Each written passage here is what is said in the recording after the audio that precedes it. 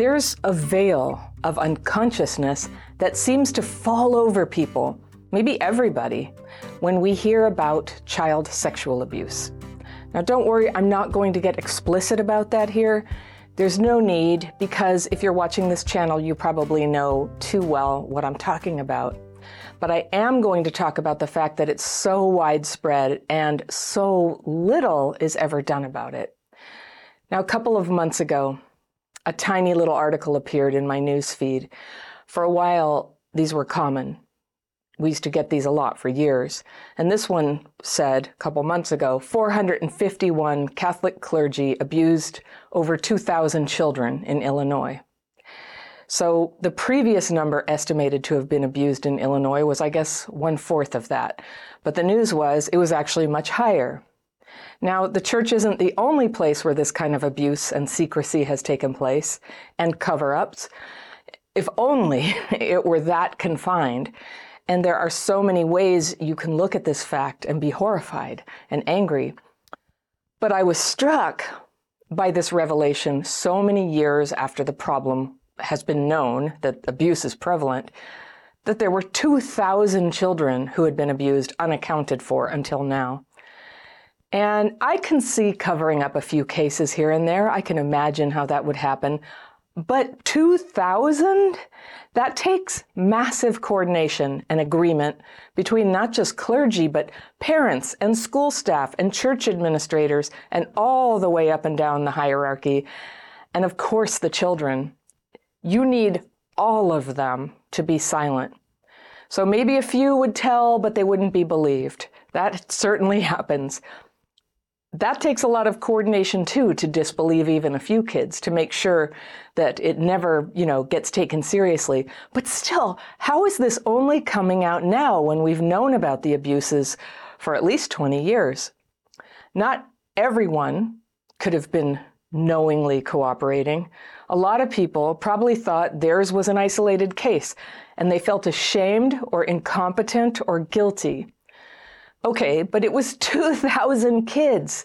How do you get all the kids and the abusers and all the people around those kids to cooperate with hiding a long pattern of abuse by 450 people? There were 451 abusers. That is evil.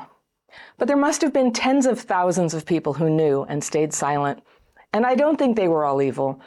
Most were probably good people. And I mean, how do you get so many good people to cooperate with evil? Well, it's as if they were under a spell. I think it's because we get used to going along with lies. And it starts with little ones. We get manipulated. We're too little to question it, even when we know it's a lie. And then it keeps going. And it's like trauma in the form of slow corrosion of your spirit, your sense of what's real and unreal, of what's true and what's a lie. And I was thinking, when was the first time I entered into a lie? Because I did do that, and I can think of several times in my life when I felt I had to do that. But the first time, I was 7 years old. When I was in first grade, I was tricked into going into the bushes on the playground with some second and third grade boys. There were five or six of them, I would say. And I won't go into detail. It's too triggering to hear for a lot of you, and I don't like talking about it. But I will just say that when I came out, my clothes were torn, I was trembling, I was terrified, I was bleeding a little bit. And I haven't thought much about this in a long time. In my life, there were so many other traumas, and they seemed bigger. So I hadn't thought that much about this one. And it came up because I was talking to a friend who happens to be a crime reporter about the truth about violent crime versus the pressure that many journalists feel to sugarcoat it or intellectualize it or treat it as a political issue. But of course, one person intentionally hurting another is a terrible thing. So that day in first grade, I kicked, I fought, I tore myself away from those boys, and I ran and I told my teacher, and I think it scares teachers when this kind of thing happens. My teacher got weird and distant and cold, and then after lunch, I got called to the principal's office, which is, I'm sure you remember, was terrifying all by itself. And he had the two boys that I had been able to name to my teacher. He had them lined up there. And he said, "Are these the boys that did it?" And right then, it's as if one of the boys kind of shot my brain through with control. And he looked at me with this hateful face, and I knew exactly what it meant. And it was, "Don't you tell anyone." And so I told the principal that no, these were not the boys who hurt me. And this is a shameful memory for me. Not that I lied, but that I came to believe that I lied. He was angry at me, the principal, or he seemed like it to my little kid eyes. And he said, "Well, why did you accuse them?" And I said, "I didn't know." And he wanted to know, "Well, who did do it?" And I said, "I didn't know." And I was so ashamed, and I just wanted all of it to be over. So I let him think that I lied. I was 7 years old, and I couldn't deal with the consequences of telling the truth, which totally makes sense to me because I was already hiding a lot about what was going on at home. I lived in a violent home. I lived in a home full of drinking and drugs, and I knew instinctively to make sure that no one realized what was going on because I could get taken away from my mom. And that's basically an existential threat to a kid. I knew what I had to do. And if you relate to this, if you have ever had to cover for people when you were a kid or you were an adult, if you had to act like it was no big deal that someone in your life was hurting you, or that you forgot details of what it was, or someone broke things or embarrassed you in front of your friends or coworkers, or just flat out put you in danger, I just want to invite you to notice how that lie is still hanging around with you now. How hard is it now for you to stand up for yourself or to know, has someone just wronged me or am I imagining it? Am I exaggerating? How hard is it to call out evil when you see it? Do you still have that ability, or does it feel like an existential threat to speak up about what you see? Where you think, I can't say what is happening right in front of me, or I'll get kicked out of the house, or I'll end up alone, or I'll lose my job, or I'll get canceled and publicly shamed. I'll lose all my friends. Have you been doing this all your life, dancing around that? And is it making it better, or is it making it worse? This state where you can't quite read what's going on anymore. For a lot of people, it's gotten massively worse over the last several years. You don't dare say anything. And, sometimes it's the right thing to do, to pick your battles, right? To go along with everybody else and just drop it. You don't want to hurt people, if you don't really, really know what you're talking about. And so you decide, well, what's happening isn't really happening. And this is how a lot of family holidays feel like to a lot of us. Sometimes you just want to get along with everybody. You want to keep the job. You want to not get your kid kicked out of the carpool that you depend on. Or you just want to give some presents and say, Merry Christmas, and go home. It's good to be able to let things go like that sometimes. It is. God knows the siblings and relatives who have to drag out the truth at every holiday dinner, they're exhausting. What is the point, you think? But it's more than that, isn't it? I had a moment of clarity about the huge cost of participating in lies, of losing your voice, your confidence, so to speak. They don't even have to silence you anymore because you'll silence yourself. It's like what you learned to do. And whether they did it or you did it and you don't express yourself or stand up for yourself or stand up for other people who are being bullied or abused, and this goes on a long time, well, give it 20 years, and that's kind of who you are. You haven't had those conversations anymore. They're just like gone from the memory banks. They haven't been developed as thoughts or ideas, or you haven't been able to process it or make sense of the conflicts and the injustices and the experiences that you've been through. It's all shut down. All you may know is a low-level sense of depression. That's kind of how it expresses itself when you can't process it. Or it may be very intense depression. But what happens as you heal your old traumas, and such a big part of that is, gently but honestly facing what you're holding in there, these little parts of you that are denied and suppressed, and they'll begin showing themselves to you. And that's when good healing tools and good support are very crucial so that you don't have to shut down again. When you express what you've been holding, you can cry the tears, you can tally the losses, you can clean up the past and open your heart again to be fully alive in this time of your life, not bitter, not defended, but not lying to yourself. Now, it's easier said than done, I know. But you see people at every stage of this healing. The unhealed ones sometimes come to the channel and obviously they want to see videos about healing trauma or they wouldn't be here. But then they crap all over everyone here and, for telling the story and supporting each other. They hate it and they call us a bunch of perpetual victims and go, come on, get over it. And they're doing that suppression. And, give them the benefit of the doubt. Let's say they never were abused or traumatized and they're just tourists here. I don't know. But seriously, there's something psychopathic in the belief that all people suffering from trauma in the past are just imagining that it affected them. That's crazy. Think about the level of damage that it takes to hold that conviction that there's no such thing. But this need to deny that a bad thing is really a bad thing. I kept sensing it. Like in Illinois with the 2,000 children and nobody for 70 years of this going on did anything. Like, what is that? That veil of unconsciousness that falls over us collectively, as if we were conditioned to do it when we are collectively faced with a terrible, terrible fact of abuse going on, when we're silenced in real ways in present time, or we silence ourselves. And we even delude ourselves, which is painful for me to accept. But I went to go see the movie Sound of Freedom last night, and I had heard mixed things about it before I saw it. It's a biopic. It's based on a true story of a man who had worked in law enforcement busting pedophiles, which apparently is a very, very tough and depressing job, full of ugliness, and it's very dangerous. And it's hard for people to dedicate themselves and remain sensitive to the horror that is caused by this industry. Now, it's hard to count, people give different numbers, but somewhere between 400,000 and 2 million kids are drawn into being trafficked each year. Traffic is a euphemism, by the way. It means being enslaved and forced to have sex with adults. That's what trafficking is. Trafficking, it just sounds like you get in cars and go, but it's so much uglier than that. And that was one of the things the movie helped me face and accept.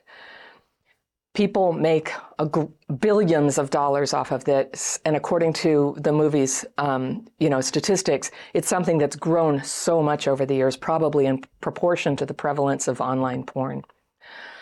So I hadn't really realized how big the industry is, that adults and children, it's not just children, it's adults too, and they are enslaved. More people are enslaved now than when slavery was legal in this country. And it was a good movie. It wasn't political at all, and it wasn't explicit. I just wanted to say that in case you're thinking of seeing it and you're like, I just really can't see kids harmed. It's not explicit. It's suggested with shadows and facial expressions that this is going on. It's rated PG. It doesn't exploit the subject matter. It sensitizes it, really. It's a very powerful emotional call to take action and to take this problem very seriously and do something, to wake up, to come out of the unconsciousness. And at the very end, you may have heard about this, the main actor comes onto the screen and makes an appeal to, donate money so that other people can see the movie for free. It's called Paying It Forward. And you point your phone at a QR code if you want to do that. Well, this is a very big moment of waking up in our culture. People are really talking about this movie.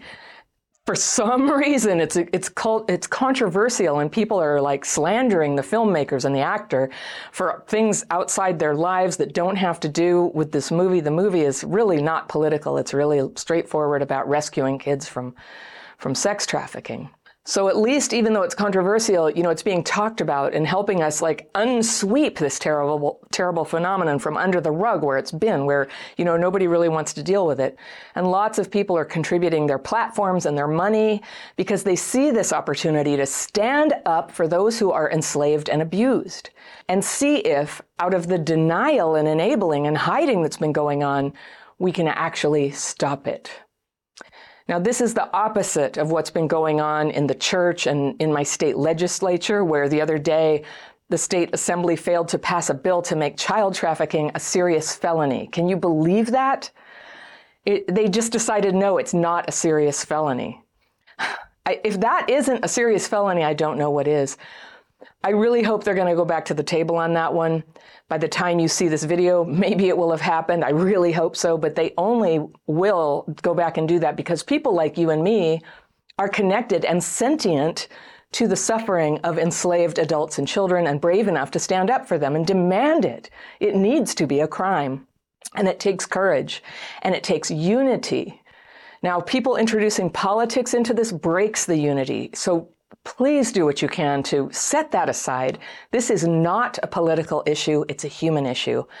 I see out there these cynical reviews on publications attacking the filmmakers and the actors and the studio and the storytelling, calling it, I don't know. I don't want to repeat it. It's hard to imagine that anyone would slander people who worked this hard to make a movie that would move a large number of people to take action to end abuse.